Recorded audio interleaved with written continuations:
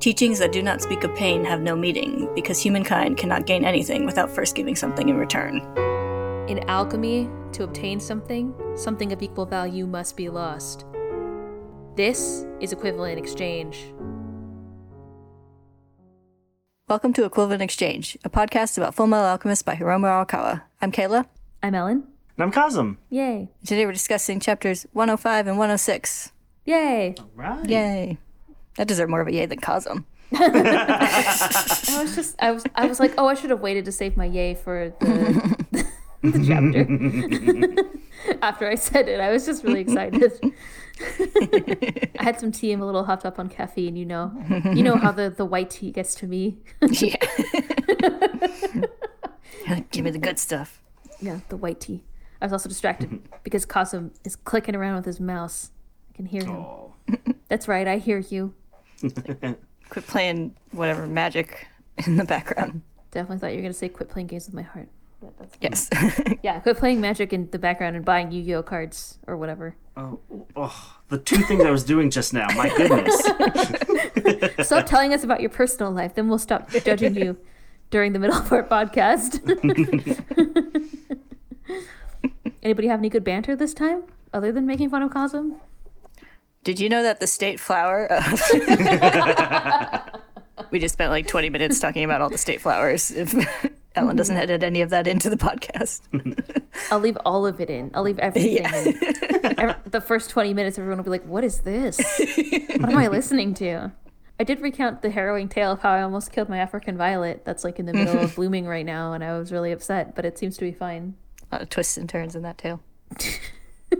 The twist and turn was I fucked up once, and then I fucked up again, and then I fixed it. So. Anyway. Yeah, so no good banter? All right. Well, in that case...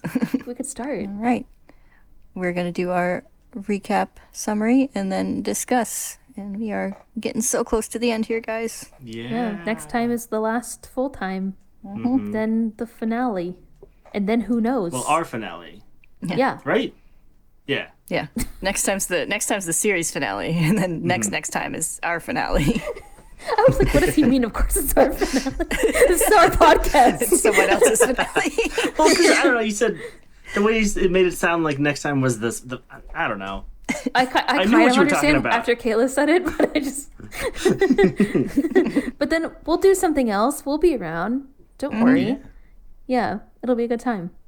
In the We'll be future. around to banter about flowers and shit.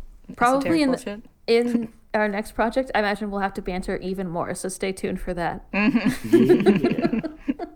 Well, shall we then? Yeah, let's do it. Chapter 105 begins with a short flashback to baby Ed and Al researching alchemy. They read a passage about how the combination of the sun, symbolizing a man, and the moon, symbolizing a woman, results in the creation of a hermaphrodite, which symbolizes a perfect being. They wonder what a perfect being would be, and Ed decides that it must be something even greater than just becoming immortal, like becoming God. Back in the present, Father, now in his perfect form, sits down on his throne while everyone looks at him in shock and horror.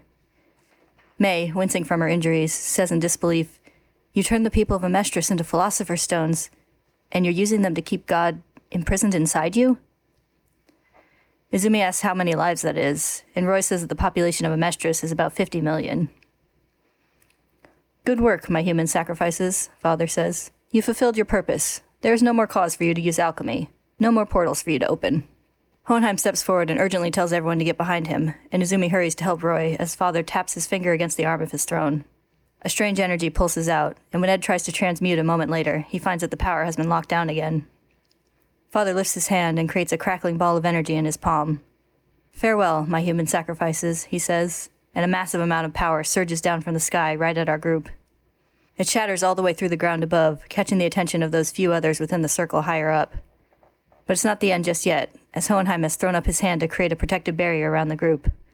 "All of you, do not leave my side," he shouts. Father, unimpressed, just increases the surge of energy. Hohenheim winces and lifts his other hand against the force of the blow. His fingers begin to turn black as the power burns through them, and he grits his teeth and asks the souls within him to lend him their power. You're doing surprisingly well, considering that you only have 500,000 souls inside you. But it's only a matter of time, Father says. He sends an attack toward Hohenheim's feet, noting that he's too busy blocking the assault from above to do anything else. Ed tries again to transmute, of course to no effect, and it seems like there's nothing to be done. But then May manages to throw out her knives, using her alkahestry to form a protective circle around them to hold back the attack. "I'll defend us from the ground attacks," she declares. "Monitoring the pulse of the earth is my specialty. The more energy that flows through the ground, the more power I have at my disposal." Father frowns, and while the attacks from above and below continue, he opens his hand to form something new, saying, "I didn't really want to destroy this place, but I suppose I can recreate it later." Hohenheim's eyes widen with shock as he realizes what Father's incredible new power is allowing him to create. A sun. Nuclear fusion. Father prepares to use that immense energy to destroy everyone, but some sensation courses suddenly through him, a low and rhythmic sound, and his eyes widen in surprised confusion. "So you finally hear it," Hohenheim says. "The sound of millions of beating hearts. The souls of this country's citizens are still connected to their bodies by a string which is also known as the spirit. Like an infant who is tied to his mother through the umbilical cord, they haven't quite let go. In other words, they haven't completely become yours yet." Father glares at him. "What did you do, Hohenheim?" "It's the work of many long years and countless calculations. In preparation for this day, I deposited the Philosopher's Stones within me throughout the country. No, not stones. They are my comrades." We see a memory of when Hohenheim dug his hands into his own chest to release the stone energy, then hear a series of determined declarations from the souls themselves. "The time has come. The dwarf in the flask has gone too far. We don't have our bodies anymore, but it's not too late for the Amestrians. Yes, let's help their souls return to their bodies. The circle will only last a moment. Don't blow it. We'll tear the souls of those Amestrians out of its body." Father, not hearing any of this, scoffs. "So you sewed a few Philosopher's Stones into the ground, and that's supposed to help you how? What are you expecting to happen? In order to transmute, there must be a circle to join them, otherwise the power won't activate." "Oh, I have a circle all right," Hohenheim says. "One that will activate on its own when the time comes. One that will fall from the heavens. One that's extremely large and powerful." He manages a grin through the effort of continuing to hold back Father's attack, as overhead, the shadow of the eclipse passes across the country to fall right across Hohenheim's soul-based circle. Energy sparks as the transmutation begins, and Father screams in outrage. "You dare interfere with my plans, Hohenheim?" "That's exactly what I came here to do, homunculus," Hohenheim shouts back. "By the time you acquired your so-called god, our counterattack had already begun." That counterattack comes slamming into Father from above, and as he struggles against it, Hohenheim continues. "The soul is innately and intimately connected to the physical body. Removing that soul by force and placing it elsewhere requires a considerable amount of energy. But to do the opposite is easy. It's simply a matter of freeing the soul. If the original body still exists in a healthy state, the soul will be drawn to it on its own, just like a magnet." The souls Father took suddenly rush from his body and surge up into the sky in a whirling mass, then dart back down, seeking out their bodies. Silence reigns for a moment longer across the country. Then a baby begins to cry, and all the citizens of Amestris begin to stir, coughing and panting as they push themselves back to their feet. In Resemble, Winry, Panako, and the guards from Briggs all check in with each other, wondering what exactly just happened. "It was like being in the middle of a swirling mass of pain," Winry says. Back underground, Father writhes with the effort of trying to keep God contained without all the power of those freed souls. Hohenheim taunts him over it, and Father reluctantly gives in for the moment and ends his attack. Hohenheim and May both slump down in exhaustion from holding it back for so long, and Ed and Al hurry to check on them. Hohenheim winces as his burnt hands begin to heal, but he continues to taunt Father, who grows angrier as he struggles. "I still have many more resources left at my disposal. I just need to create more Philosopher's Stones. There are so many human souls on this planet." Though still struggling to contain the power, he uses it to create a tornado and then another pulse of energy to attack the group. Hohenheim throws his hands up in front of himself to hold it back again, but the force of it pushes him back, and May urgently warns that it's getting close to breaking her defensive circle. Hohenheim grits his teeth, frantically thinking that he can't hold it back. But then Ed and Al jump up to help brace him from behind. "Hang in there, Dad," Al says, while Ed shouts, "Come on, you bastard, don't give up now." He looks back at his sons in surprise, then grins as he refocuses his efforts. "I was always a blockhead of a father, but now you boys make me want to show off a bit." Everyone keeps struggling as hard as they can, and Ed desperately calls out, "How much longer, Scar?" Scar, meanwhile, is still locked in battle with Bradley, now with the powers of both deconstruction and reconstruction at his disposal. "Ishvalan," Bradley growls. "I thought alchemy and the creation of material things is blasphemous in the eyes of Ishvala, the creator of all things. Have you forsaken your god?" Scar doesn't respond, and Bradley keeps pushing as the fight continues. "Is that the extent of your devotion? No. You, who knew the depths of despair during the Civil War, must have known deep in your heart that God doesn't exist in this world." With this proclamation, the peak of the eclipse ends, and the sun shining out from behind the moon's shadow once more temporarily blinds Bradley and his special eyes. I had to make that joke one more time. Oh yeah, this is the last chance you have. Scar takes advantage of this and lunges forward, his destruction alchemy tearing through Bradley's arms. But Bradley, being fucking Bradley, doesn't let this literal disarming stop him from fighting. As he catches his dropped sword in his teeth and slashes it through Scar's side, even as the blade cuts into his own mouth as well. Literally, the first time I read that, I was like, fucking Bradley, man. I know, right?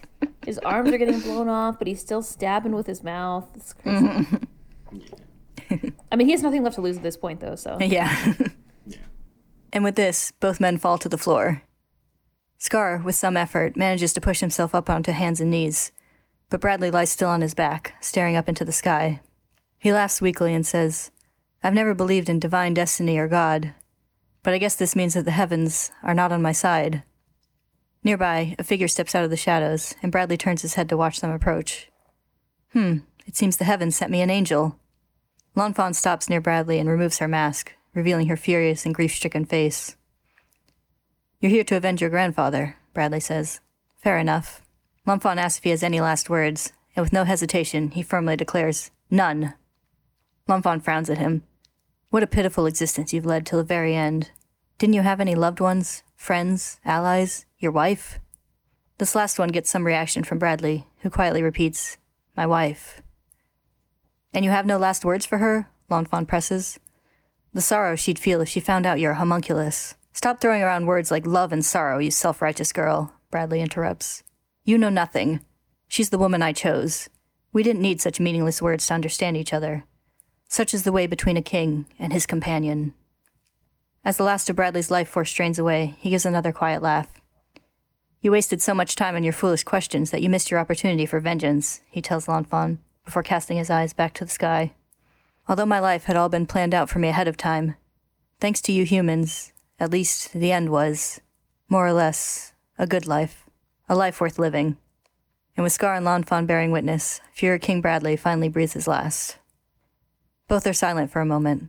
Then Lan Fan realizes she can still sense life from Bradley, and takes the vial of red liquid from his pocket. It's a philosopher's stone, Scar explains, which startles Lan Fan. He starts to further explain how the doctor had it before Bradley got it in the final battle, but he's cut short by a harsh, wet coughing fit, spurting blood from his mouth. Lan Fan asks if he's okay, but Scar just asks if she can do him a favor. Will you help me get over there? He asks, pointing to the circle beneath the pipes where the doctor once stood.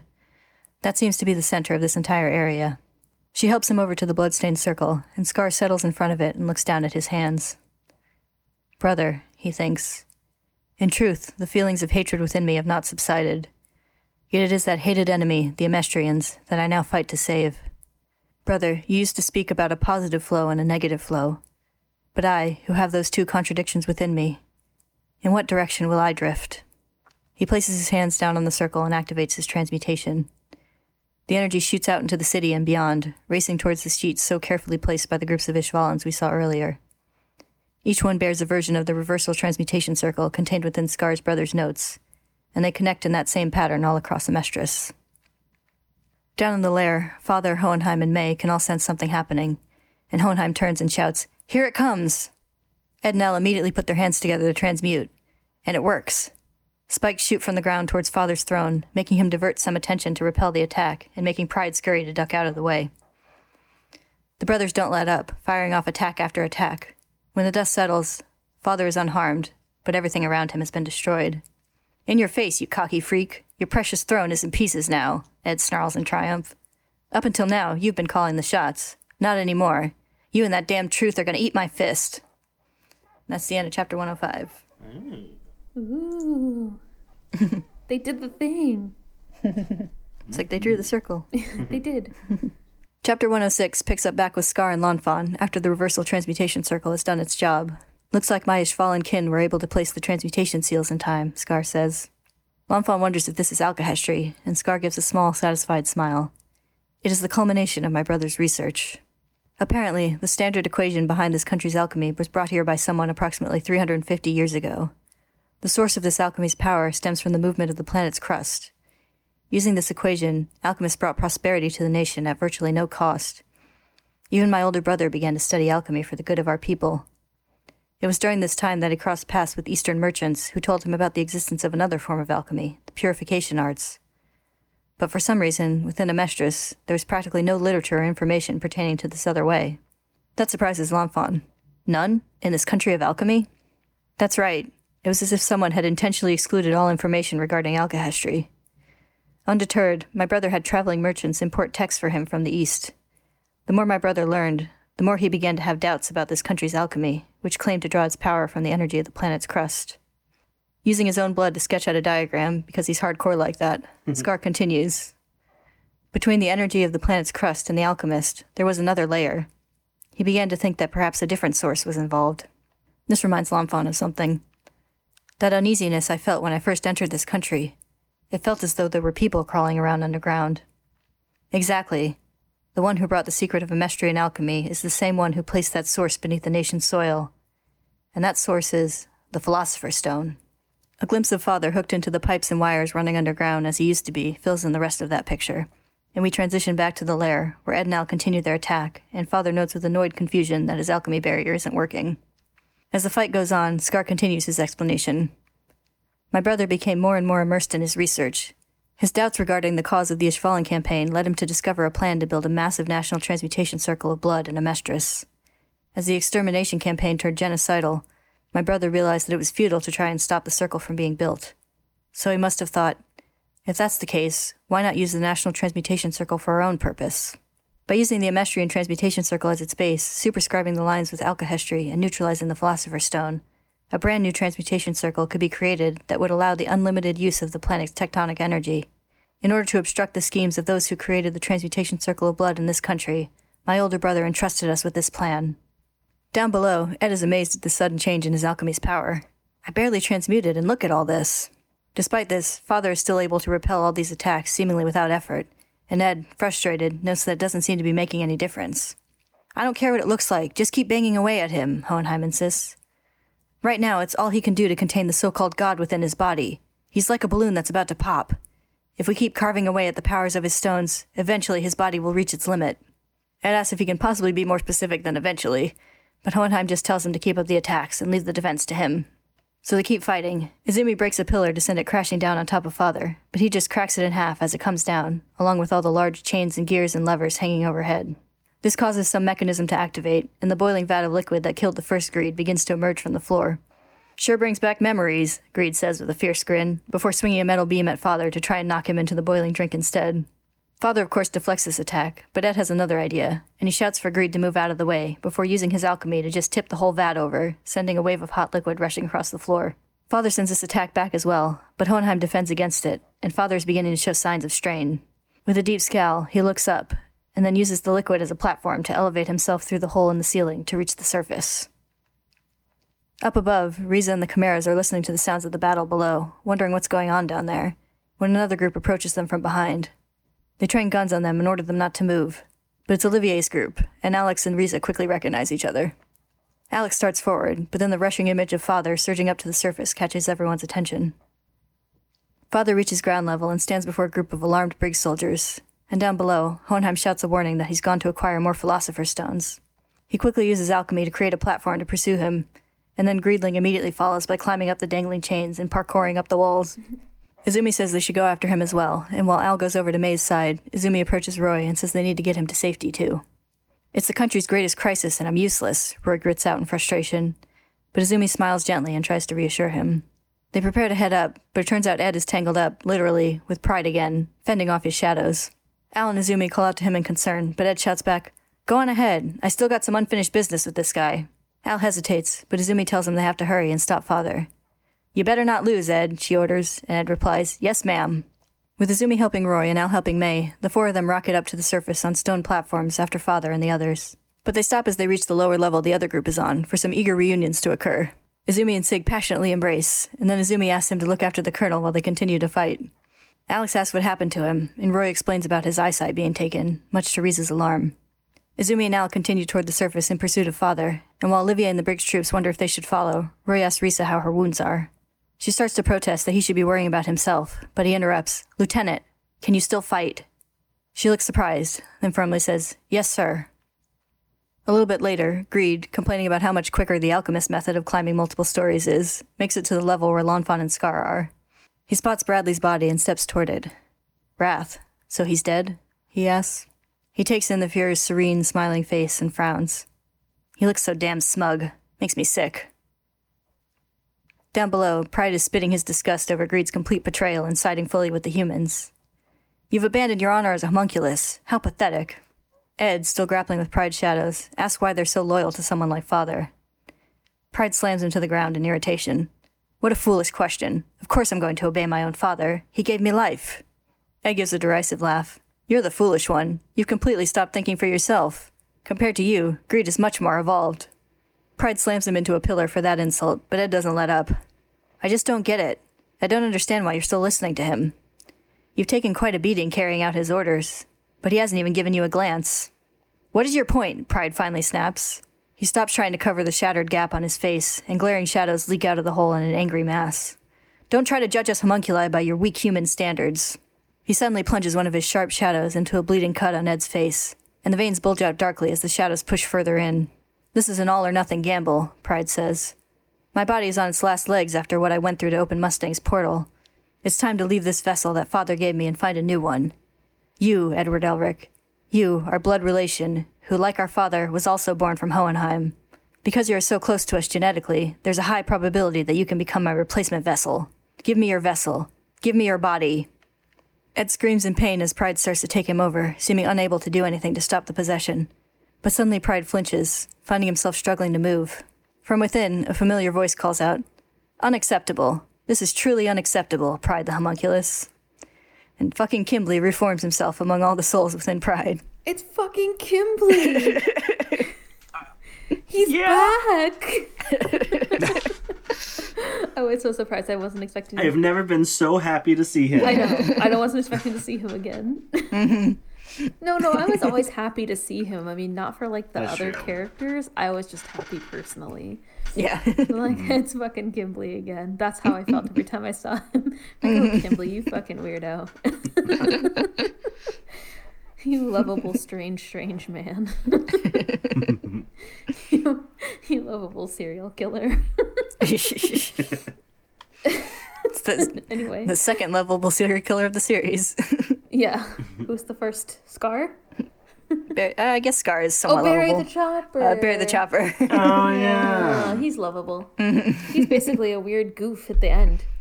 Yeah. He was kind of tragically taken from his own so he was taken by his own body at the end. So Yeah.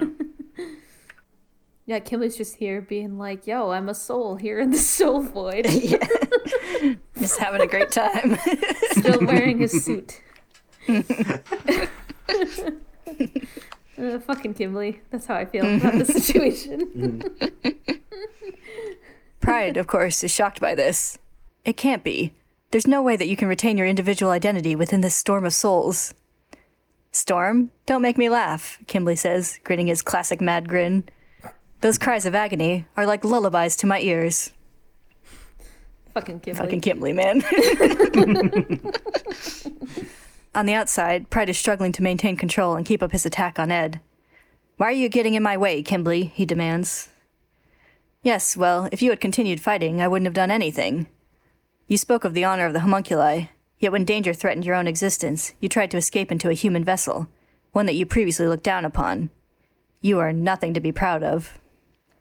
With Pride weakened and distracted like this, Ed manages to put his hands together, then grab the top of Pride's head. He's going to kill me, Pride thinks in a panic, but Kimblee scoffs at that. Kill you? You don't understand Edward Elric at all. And Kimblee's right, because Ed instead uses that old treat yourself as a philosopher's stone of one soul desperation technique to reverse Pride's possession attempt and invade him instead. He pushes through the mass of screaming souls to find Pride's core and grab him. Pride has a flash of memory of his mother, Mrs. Bradley, standing beside Wrath, then screams in a panic for Ed to get out. Kimblee tips his hat and fades back into the soul void, and on the outside, Ed closes his fist, and Pride's body shatters and begins to fade away. Ed, panting from the effort of the fight, slowly relaxes and looks down. He opens his hand, revealing a tiny infant curled up on his palm. So this is your true form, he says. He pulls his discarded red coat out of the debris nearby and folds it up, then gently places the reduced Pride onto it. He mumbles that he'll have to apologize to Mrs. Bradley later as he stands to leave.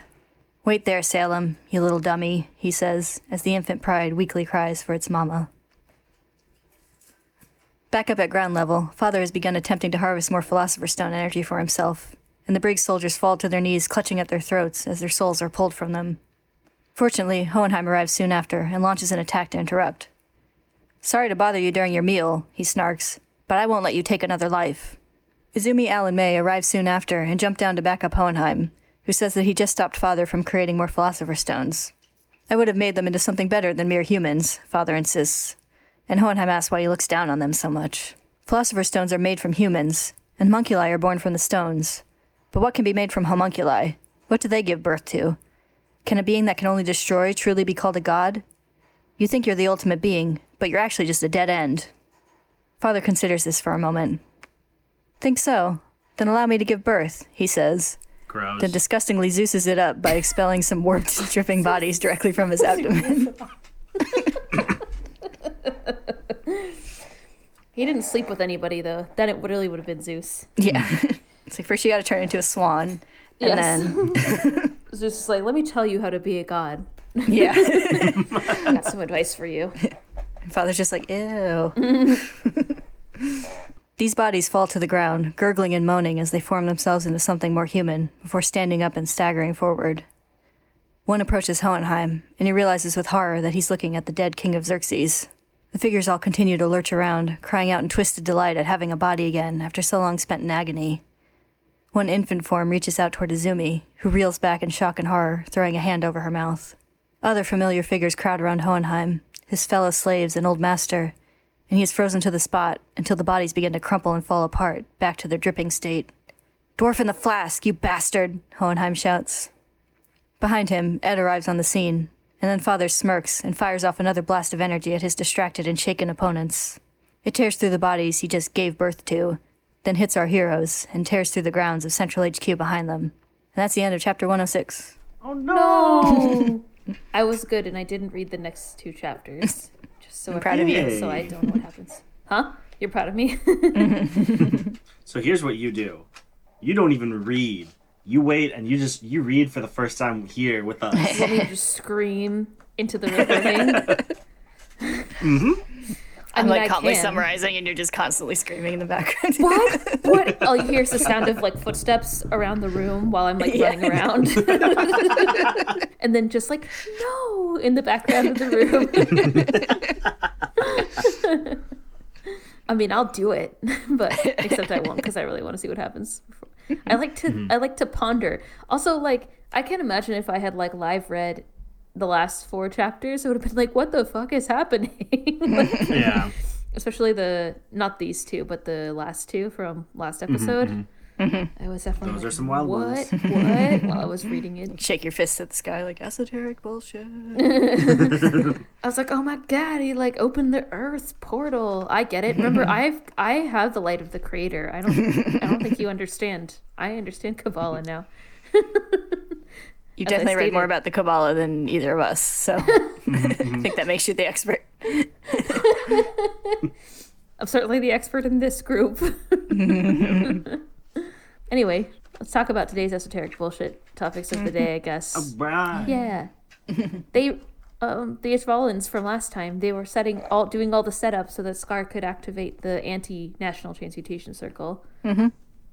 That gave the powers of transmutation back to the people using the Dragon's Pulse or whatever. Yep. Using the actual tectonic energy, not just the Philosopher's Stone goo Yeah. that was powering all of Amestris before. I love Scar's character arc. So good. I really like how at the end it's not even really resolved, too. He said some really interesting things in his dialogue, like where he was, when he's activating the transmutation circle, I think it's his thoughts, but he's like, in truth, the feelings of hatred within me haven't subsided. It's the hated enemy, the Amestrians I now fight to save. Brother, you used to speak about a positive flow and negative flow, but I, who have these 2 contradictions within me, in what direction will I drift? I was like, ooh, so deep. Yeah, liked that a deep lot. shit. Yeah. Yeah. Yeah, I enjoyed that. So yeah, I feel like it's not 100% resolved, but yet he did the thing, right? He Yeah. saved everybody. So Yeah, it's like that he's gone from like using destructive alchemy, which he justified to himself as like a way to get vengeance, like blind vengeance, to going from like kind of embracing the like other half of alchemy that his brother was researching and using it to like protect the country. He's accepted the creator's light, and he can now Yes. channel it himself. But yeah, I like that. I like his character arc a lot. He's still the same person, and he still has the same struggles. Like, some things about him haven't changed, but his behavior and his kind of like attitude has changed Yeah. throughout the story, which is great. You know who else had a great character arc? Hohenheim. I just want to throw that out there. All his weirdness. Yeah. It turned out that he also, when I was joking about him calling all his familiars or whatever that one time in the woods where he was like, "Oh, I need you all to help me with this thing." It turned out that he was like, he had been pre-planning this for a significant period of time, and he was out there sowing the seeds of destruction for the homunculus, and he like calculated out this plan where he'd be able to use the Umbra from the Eclipse. Yeah, that's the word. I remembered Umbra, but I didn't remember Eclipse. Yeah. The Umbra from the Eclipse is like a circle. So he like pre-planned it because he knew the homunculus would do the thing. And then he calculated out so that it would be in this position. So all he had to do was like hold out for a certain period of time. And then be able to activate his stuff too. So that was pretty great. Yeah. Yeah. I love that we have like 3 nationwide transmutation circles getting activated in like the last couple chapters. So much esoteric Yeah. bullshit. I feel like we got the original one and then everybody's plans to stop it. Yeah. Which is great. So it's the original one, then Hohenheim's to reverse the soul taking part, and then Scar's brothers that Scar and the Ishvalans put together to like remove the Philosopher's Stone barrier. Yeah. To democratize alchemy. Yes. Yeah. To give power Yeah. back to the people. Yeah. The only thing you have to lose is your chains. Wait. Well, yeah. I'm not saying that there's communist overtones. But I was definitely thinking it really loudly when you were reading that part just now. I definitely took a screenshot of this thing where it says like, "Oh, your alchemist brought prosperity to the nation at virtually no cost," in his dialogue. And it's like, yeah, but then they became a slave to the power. Anyway, listen, that's a whole other type of esoteric bullshit that I'm not qualified to talk about. But yeah, sorry, what were you gonna say, Cosmoports? Start talking about communism. I don't know. So the first time I watched it, I missed the fact that it was 3 different circles.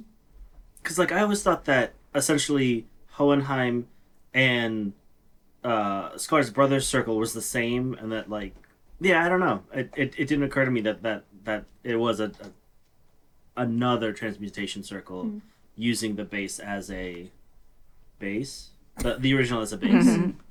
Yeah. Using the basis space, yes. Yeah. So that was interesting and cool. And I mean, things that we've been set up for how many chapters now? So long. Long time. Yeah. When did Hohenheim do the thing? He did the thing so long ago where he... It's a while ago. I think it was before we released saw the the reverse Before those transmutation issues. circle. So Yeah, that was right before after the Briggs, I gate when think. they left. Wasn't it before the Ishval flashbacks too? No. Yes, it Yeah, I was. think 'Cause so. It was after they got out of Gluttony's stomach. Yeah. yeah. It was after he 'Cause it got was the shot same up time on the stagecoach, on the Yeah. train, on the Yeah, because he's going up into the mountains to do his esoteric bullshit. wagon. It was like a horse and whatever. buggy. Yeah. Yeah. He was on a horse-drawn carriage of sorts, a public transportation of sorts. Yeah. It It was was kind of a after that. stagecoach. I guess what is a stagecoach? I don't know. Let's Google it. I don't know anything about the West either. I'm not sure if the animal that draws it is important to the definition, but It's a 4-wheeled public transport coach used to carry passengers drawn by 4 horses. Well, it was drawn by a horse, so yeah, I was right. Go me. I was right about communism, and I was right about the stagecoach. the 2 most important things to be right about. It's Virgo season. It's important for me to be right about everything. Speaking of esoteric bullshit. One thing that I thought was interesting that I definitely didn't think about until just now while you were reading is that So there are 4 main characters that basically don't have names, didn't have names, and were given names or whatever. There's Scar, obviously. Uh-huh. There's like Wrath. He says that he doesn't have a name, like Bradley was given to him. Yeah. Hohenheim, because the homunculus gave him his name. Right. And the true homunculus himself adopted the name Father. So Yeah. it's kind of interesting that all these sort of like nameless, essentially nameless characters are like the ones at the core of this part of the story. I don't really know what that means because I just thought of it just now and I haven't really thought about it. But I thought that was kind of cool. We talked last time about how Bradley and Scar is a good fight, but Hohenheim and the homunculus is also a good fight for their obvious ties. But I think even on top of that, it's all of these, like Hohenheim has a role in creating the homunculus, and the homunculus has a role in creating Hohenheim. And Scar and Bradley have a similar relationship, right? Like if Bradley hadn't, or Bradley as is in like the army or whatever, hadn't ordered or not being part of the homunculized group, hadn't, if there wasn't the genocide, then there wouldn't be Scar, right? So Yep. I mean, Bradley wasn't necessarily personally directly involved, but like he's part of the whole scheme, right? So he's kind of the face of that in that fight. It's very intriguing. Yeah, we talked a little bit about how like Envy kind of created the person who would like nearly kill him through like their participation in the Ishvalan War, and which created Roy as the Flame Alchemist. But Scar also, or Bradley also created the person who would kill him through the Ishvalan War by creating Scar. And like you have Scar and Hohenheim are the ones who create these like circles to take back the power. So you also have these like nameless people, the ones taking things back. So it's very intriguing too. Communism. I mean, what? Is it communism or Marxism? I'm not sure. Yeah. Whatever.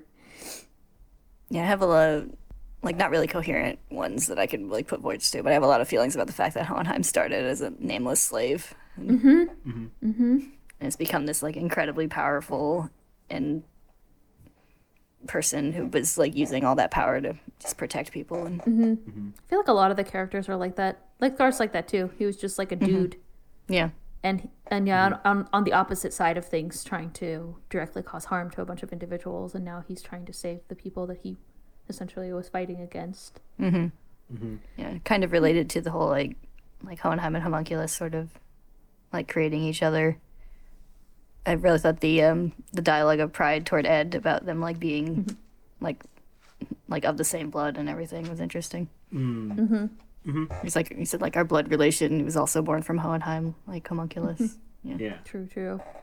That scene was very interesting. There's a gag comic that Harkar drew about the homunculi trying to like beg money off Ed and Al because they're their uncles.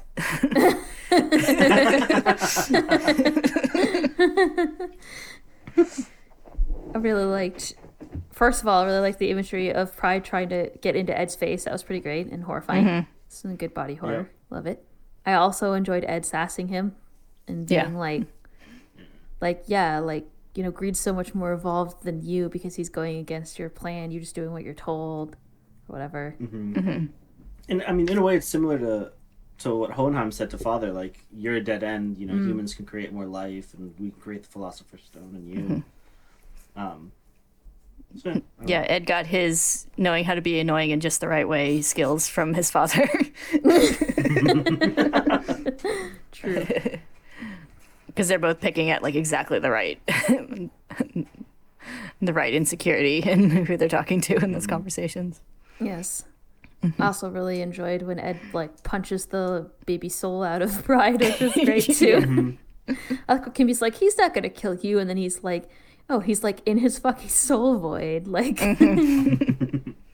Pride's vulnerability is very interesting in that scene too. Yeah, he really becomes like an actual child in that scene. Like his like panic and like one of his last like panic memories is of his mother and as foreshadowed by him being like, yeah, my mother once saved me from like a car or whatever. She's still a lowly human, but you know, I respect her. And now it's like that's what you think of when you think you're about to die. Now his true form is just a little tiny curled up infant. Tiny baby, tiny baby. I like that Ed kind of like lays him down on the code too, gently. Ed, for all his like love of fighting and short temper, is a very compassionate protagonist. It's true. We saw that before with Winry a lot, but this in particular was good. I really appreciated that Kimberly was there, and I totally wasn't expecting that at all. I It's such totally a good- forgot about Yeah, I think It's such a that. good Oh my good God, thing for it's him. Kimberly. Yeah. And like he doesn't really do well. All he does is also join in the sassing, which was good. Basically, and was Yeah. like, "What are you doing? You're trying to take over a human. You said he was lowly and a bug or whatever, and now you're trying to take him over. So lame." yeah. And Yeah, then he just gotta love fades it. back into the soul void. Yeah, with the tip of his hat. Yeah, pretty much. Yeah, you know about Kimberly, even as a disembodied soul in a swirling mass of souls, still sticking to his weird principles. Yes. Well, I was just thinking that like it kind of fits because he was always like stand back, watch the chaos unfold, see who comes out on top. I feel like that's what he's doing with these souls. It's just like, the fuck are these souls doing? Let me find out. Let me see which soul is. Yeah. True. Well, he spent all the time being like, the screams of agony on the battlefield are like a symphony of music and stuff. And now he's just like, yeah, this is great. I love the soul void. This is also after the scene where all the people in Amestris woke up and Winry was like, felt like I was in a swirling vortex of pain. Yeah. Kimberly's like, perfect. This is exactly what I wanted. But yeah, he was just content to watch the battle play out until Pride turned out to be a hypocrite, and he can't abide the hypocrites. Nope. It's just so fitting for him. I don't know. I'm still like, it's such a great twist, and it's so in character. It might be one of my favorites. Just That's that a good Kimberly scene. there. I don't know. Yeah. Like he gets like a really like viscerally satisfying death, which is like very comeuppance-y for him, but at the same time he still gets the last word. Yeah. Yeah, it's true. He did have to have the last word in the end.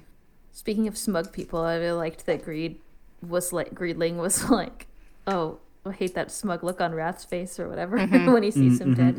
Yeah. Yeah, that's also a great death. It's Bradley's. I did like that Lanfan was there too.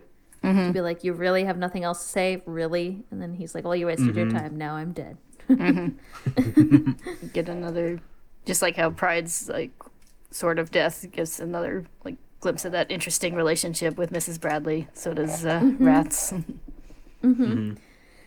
Well, it seemed to affect Lanfan too. Like the specific thing that he said, which was like, yeah, we don't need meaningless words to understand each other, such as the way between a king and his companion. That relationship doesn't sound familiar at all. Yeah. Yeah. Lanfan, you can see her face in the side of her face in that one panel. I feel like she looks a little bit taken aback, like a little bit different than the others, but Yeah. close to the vest per usual. It's kind of funny how Bradley has been his like role in the story has been so intertwined with Ling and Lanfan. Like multiple times they fought and confronted each other. It's kind of interesting. Yeah. Well, since Ling's like introduction, they've always been kind of foils to each other in the idea of like a leader of a country and like what they should be and like how they relate to their people and everything. It's true. So this was something I was going to bring up earlier, but I just the characters all have such good counterparts to them, and I don't know, is that like really great storyboarding or just like good character development in general? Like, what makes it? Give me a second. Well, yeah, okay. So you have all these characters that have similarities between themselves, and they're getting paired up throughout the last several chapters, right? As we talked about, like Roy and Envy, and then there was Greed, Ling, and Wrath, and we have Sloth and Olivier and everything. And just, do you think that just can come so naturally when you have such good character developments that like, oh yeah, of course, every character has something because they're so well intertwined? Or do you think that really took a lot of intentional plotting, being like, okay, I want these people to be with each other at this point because they have these things in common, and it makes a very fitting clash. I feel like it could come from either way, depending on like how the person writes. You could get there just by like creating your main characters, and then like creating things that would be compelling for them to go up against, which like often is like, you know, people who contrast with them in interesting ways. But you could also be like, I want to explore like themes of like identity or what it means to be a leader and whatever, and then like create characters to explore those themes. So I feel like it's probably a little bit of both too. Like, I'm sure there's a certain amount of planning, but sometimes things change in the course of writing or whatever, especially when you write a series. At least I would imagine, because I don't have any personal experience, but like over years, I mean, this series ran for how long? Like many years. yeah, close to 10, something like that. Yeah. So over 10 years, you have a lot of time to think about what your character's doing, right? So That's true. Yeah, I feel like, I mean, like this is obviously a really like well plotted out story. Like we were talking just now about stuff that was hinted at like ages ago in the story. yes. But at the same time, I think like no matter how well plotted you have something out, it's like things are always going to change as you're actually putting them on paper to some degree. So To add on that, I think I now that I've had more time to think about it, I think it is a bit of both. Because like if you didn't have such well written characters, it would be very hard to have them interact with so many different characters in compelling ways. Okay. You answered your question. Yeah.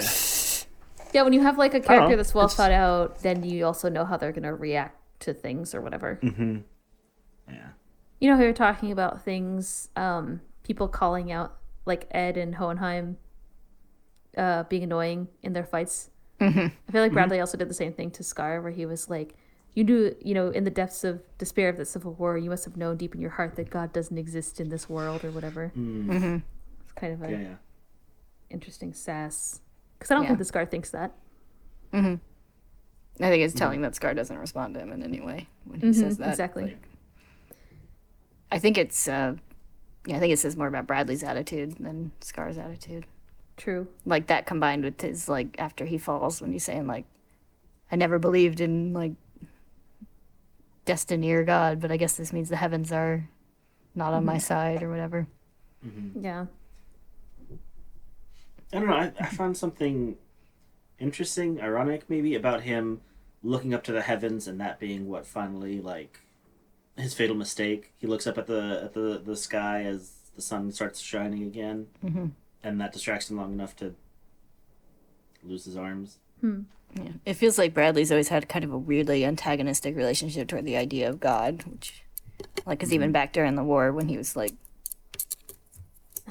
Verb. like, yeah, like the way he like dismissed the that like yeah, I forgot Ishvalan about like that. like priest or High priest or priest or the high something priest like or that, whatever yeah. who Oh yeah, I forgot wanted to about like that. offer his life in exchange for the war ending and stuff, and That was so long ago.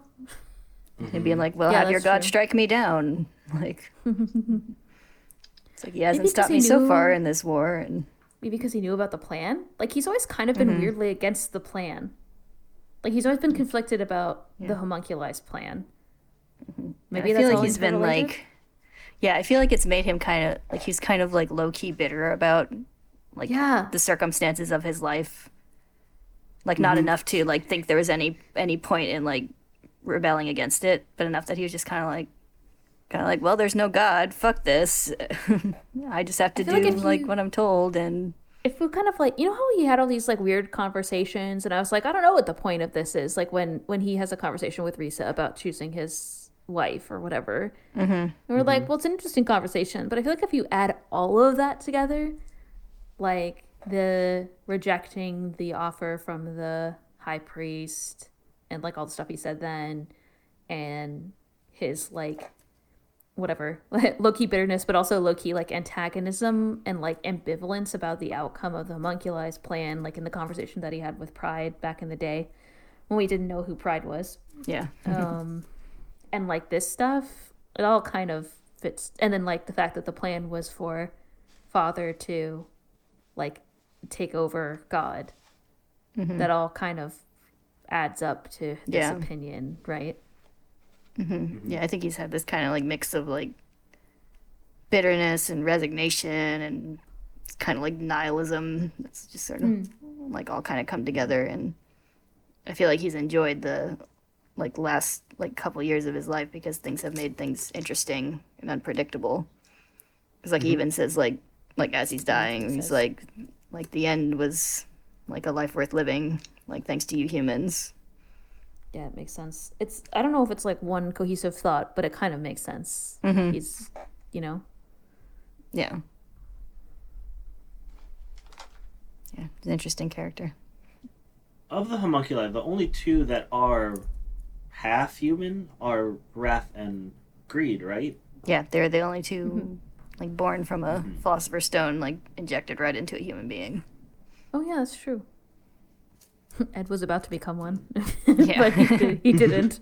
It was so great. I figured, I mean, obviously the series wasn't going to end with, with like Father just being like, well, I'm God now, peace. But I was still really happy that Hohenheim was able to do the transmutation and remove all the souls, and like they were able to do Scar's brother's transmutation, like the circle that was set up by or figured out by Scar's brother. It was pretty cool. I was really happy about that. Yep. Bird, what are you doing, Bird? Tippy tapping. I can't edit out all your noises when Kayla talks because I can't do magic yet. Gotta study that Kabbalah a little longer. A little bit harder, yeah. Soon I'll be able to ascend to the plane, higher planes. You know what we didn't talk about yet, which I find really interesting, is that Hohenheim's transmutation was sort of self-activating, Yeah. and it really goes in the one is all is one, sort of just like the entire universe is aligning to have this transmutation happen. The moons and sun are aligning right, and then the souls of the earth are there sort of acting as the will of the something. I think you need to ascend to a higher plane also. I'm already there. That's why you can't understand Oh, me. I see. The will of the people to grant the means of production. It's like, I didn't want to say it, but I'm glad you said it. I thought we were just talking about esoteric bullshit, not... I think because they're the souls of the people, Hohenheim's souls that he has inside him, they have a semi-consciousness. Like, they have a consciousness. So he was probably like, okay, at this time, this is what's going to happen, and y'all are going to activate. Like, you know what I mean? Like, something about that to me feels like that's how he was able to do it. If it was just that any makes sense. other And thing. That's the idea that I got too, is that he sort of coached him through it. Maybe when he was studying in there, in his study that Ed always saw, he was talking to them, being like, "This is what you gotta do." You gotta... He's whispering to himself awkwardly. When you said coach them through it, I imagined like soccer or football style, where there's like a whiteboard full of like X's and O's and lines and stuff.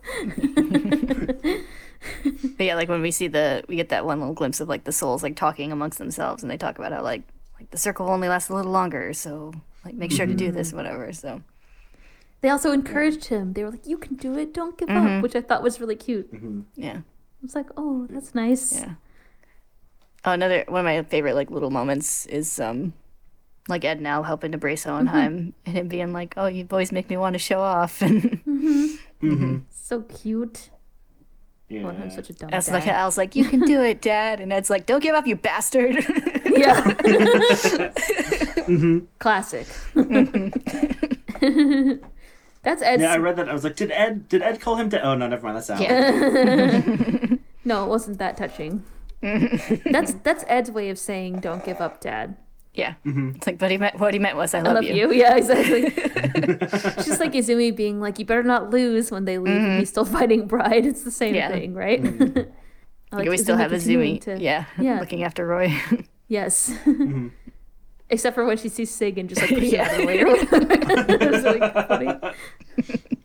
Seems like Reese is gonna be in the fight next time, since Roy was like, "Can you still fight?" And she's like, "Yes, sir." So I guess we'll see what happens next time. She's only lost a little blood. Yeah. She's still Totally upright. fine. Yeah.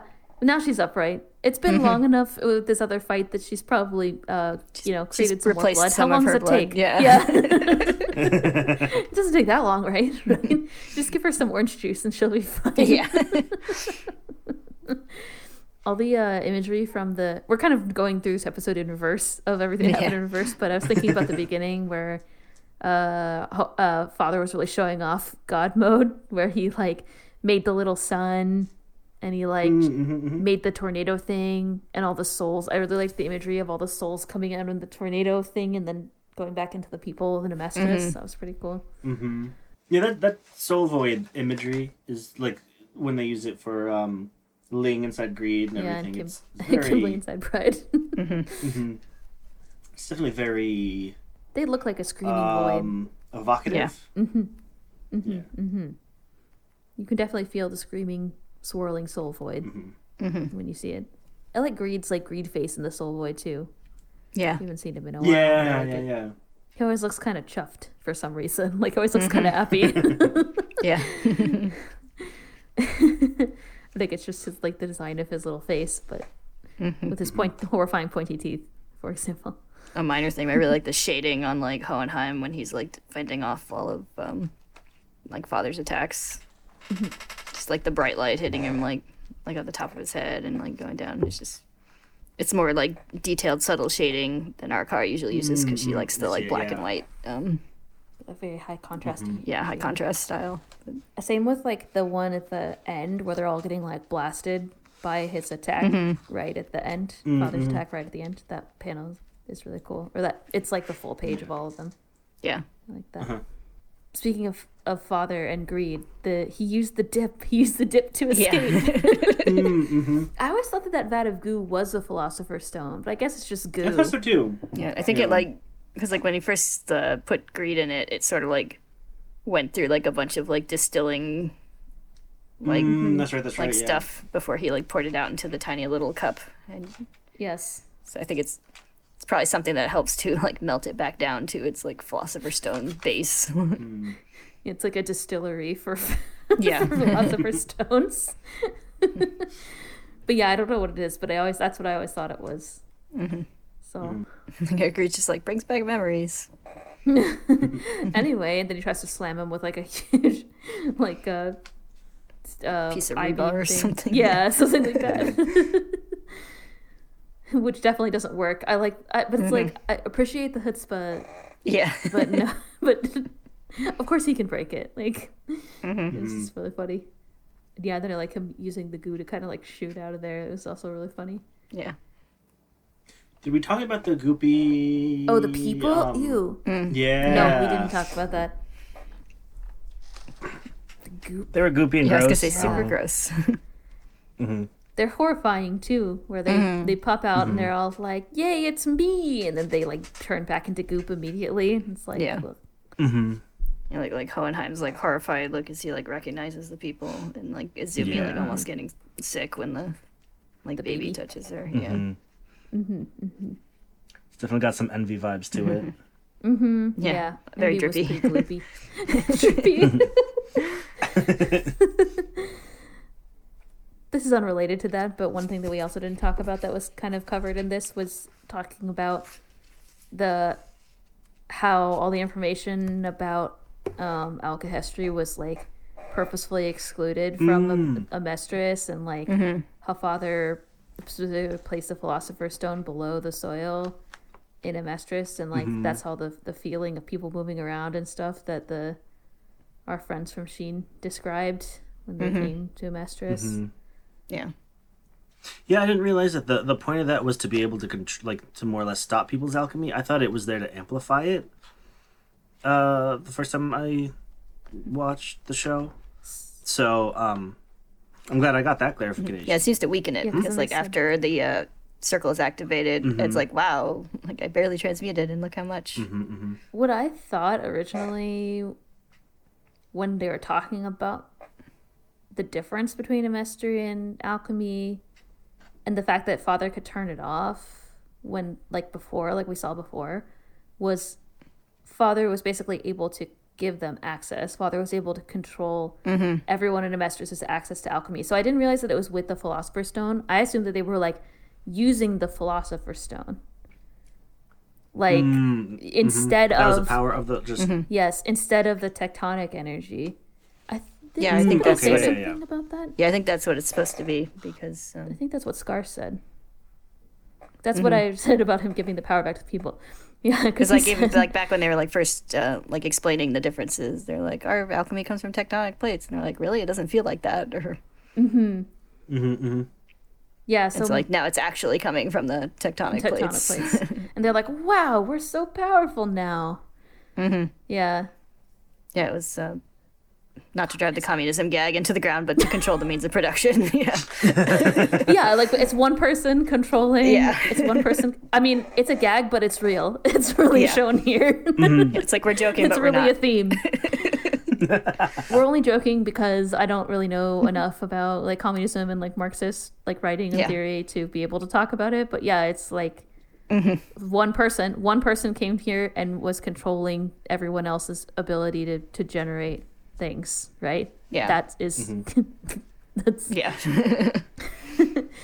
and then like the people rise up and return their own powers. So there you go.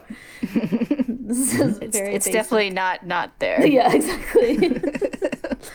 So yeah, it's just that I can't really speak about it, but anyway, it's so anyway, even when they said that before, like a long time ago, I always assumed that Father was just in control of whatever power source alchemy and Amestris was based off of.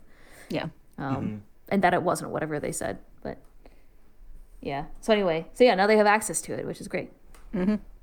Thanks, Scar's brother. Yeah. And Ed immediately uses it to make a over-the-top cannon because he's Ed. Of course. Yeah. He's gonna go turn some more baby carriages into like little bomber things and cars into cars with horns and stuff. And Yeah. His cannon has like spikes and like a toothy mouth and stuff. It's classic. I like that when they're all rising up out of the pit, Izumi's like pillar is like a little hand, right? Like it's holding them, and then Al's is like a perfect geometric like cube, like a cube, like a rectangular cube, right? It's just slightly different. yeah. It's very them. Yeah, I always like The hand thing is something that all of them do, but Yeah, I always like the slight differences in like how we see different alchemists use like similar alchemy. Yeah. Izumi made a cannon last time. Also, didn't she try to, or was it this time? The beginning of this time, she tried to shoot Father with a cannon. I think it was last time. Yeah, I think it was last time.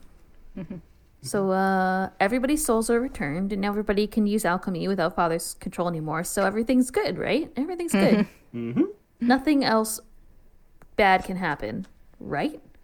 Of course. Right? Of course. No.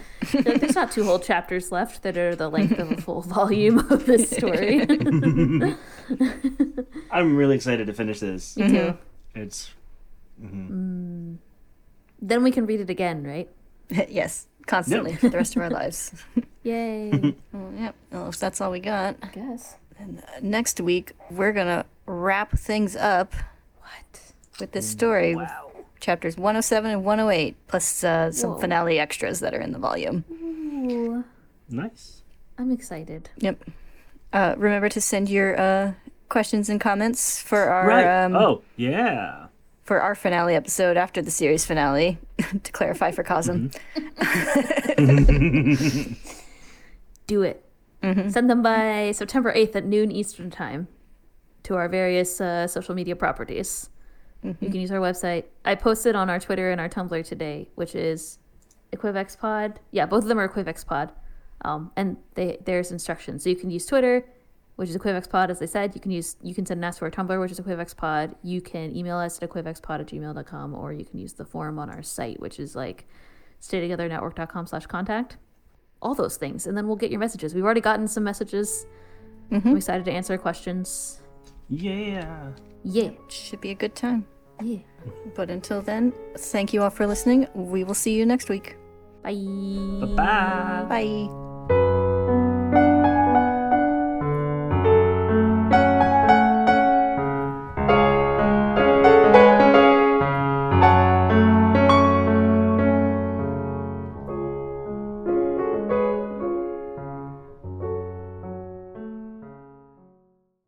Maybe I can start like making YouTube videos about Kabbalah and turn that into a money-making opportunity. Make my own YouTube cult. That's how it works, right? Yeah, that's actualizing your something. I've been paying attention to Kabbalah. I know it. Yeah, you understand. I'm channeling the light of the creator. Or whatever. Into YouTube. Channeling the light of the creator into ad revenue. Yeah, exactly. It's first step is like ad revenue, then it's like revenue from classes, and then it's like there's like some kind of weird underground like sex ring, and people are getting branded. Isn't that what happened in Nexium? I forget. What I was about to say was in a few years, then it's like in the news, it'll be like woman with YouTube channel now charged in cult related activity or whatever. Look forward to it. Yeah, we'll be around to banter about flowers and shit. Probably Esoteric bullshit. in our next project, I imagine we'll have to banter even more. So stay tuned for that. Just imagining like one person who despises our banter but has still listened to the podcast this long is like, son of a bitch. Well, they don't have to listen to our next thing. Just kidding. You have to listen to our next thing. Yeah, you're contractually obligated. You should have read the fine print before you hit play. Bowie says so too. Yeah. I don't remember if we said what we were doing. We were just like, we're going to do a Zelda podcast last time, right? Yeah. Well, I don't think we fully know what we're doing yet, so. No. That's true. It's okay. They can know that. We're all friends now, right? We're all friends now. The peek behind the curtain of how little we know what we're doing. They've been with us since some people have listened to the podcast since the Let's Stay Together days when I recorded in such a shitty way that your microphone sounded really bad, and then and then we fixed that. So they've been around through all our growth as a people making stuff group. We're still working on it. Literally a story of my life. I'm still working on it. That's the story of life. Anyway, we can start on this topic of the day, I think. The summary of the day. You're not a good boy. Now, Bird. So step up, and he's like, good boy, as he shuffles away. I'm a good boy. And then he runs away. Don't get animals, I can talk back. Sometimes he just has to tell himself that he's a good boy. Positive affirmations are important. Yeah. This has been your esoteric bullshit lesson of the day. I feel like this episode had a lot of esoteric bullshit because Ed just ripped someone's soul out of their body. As you do. Yeah, classic. Anyway, we should. Yeah, I think these final chapters are where the esoteric bullshit meets Arakawa's love of B movies head on. I totally forgot about that. That's an author's note from like a very early chapter. I forget which one. It's like the first volume. The first volume. Yeah. Yeah. Like, I love B movies, and it's like, no, really, I couldn't tell. Yeah.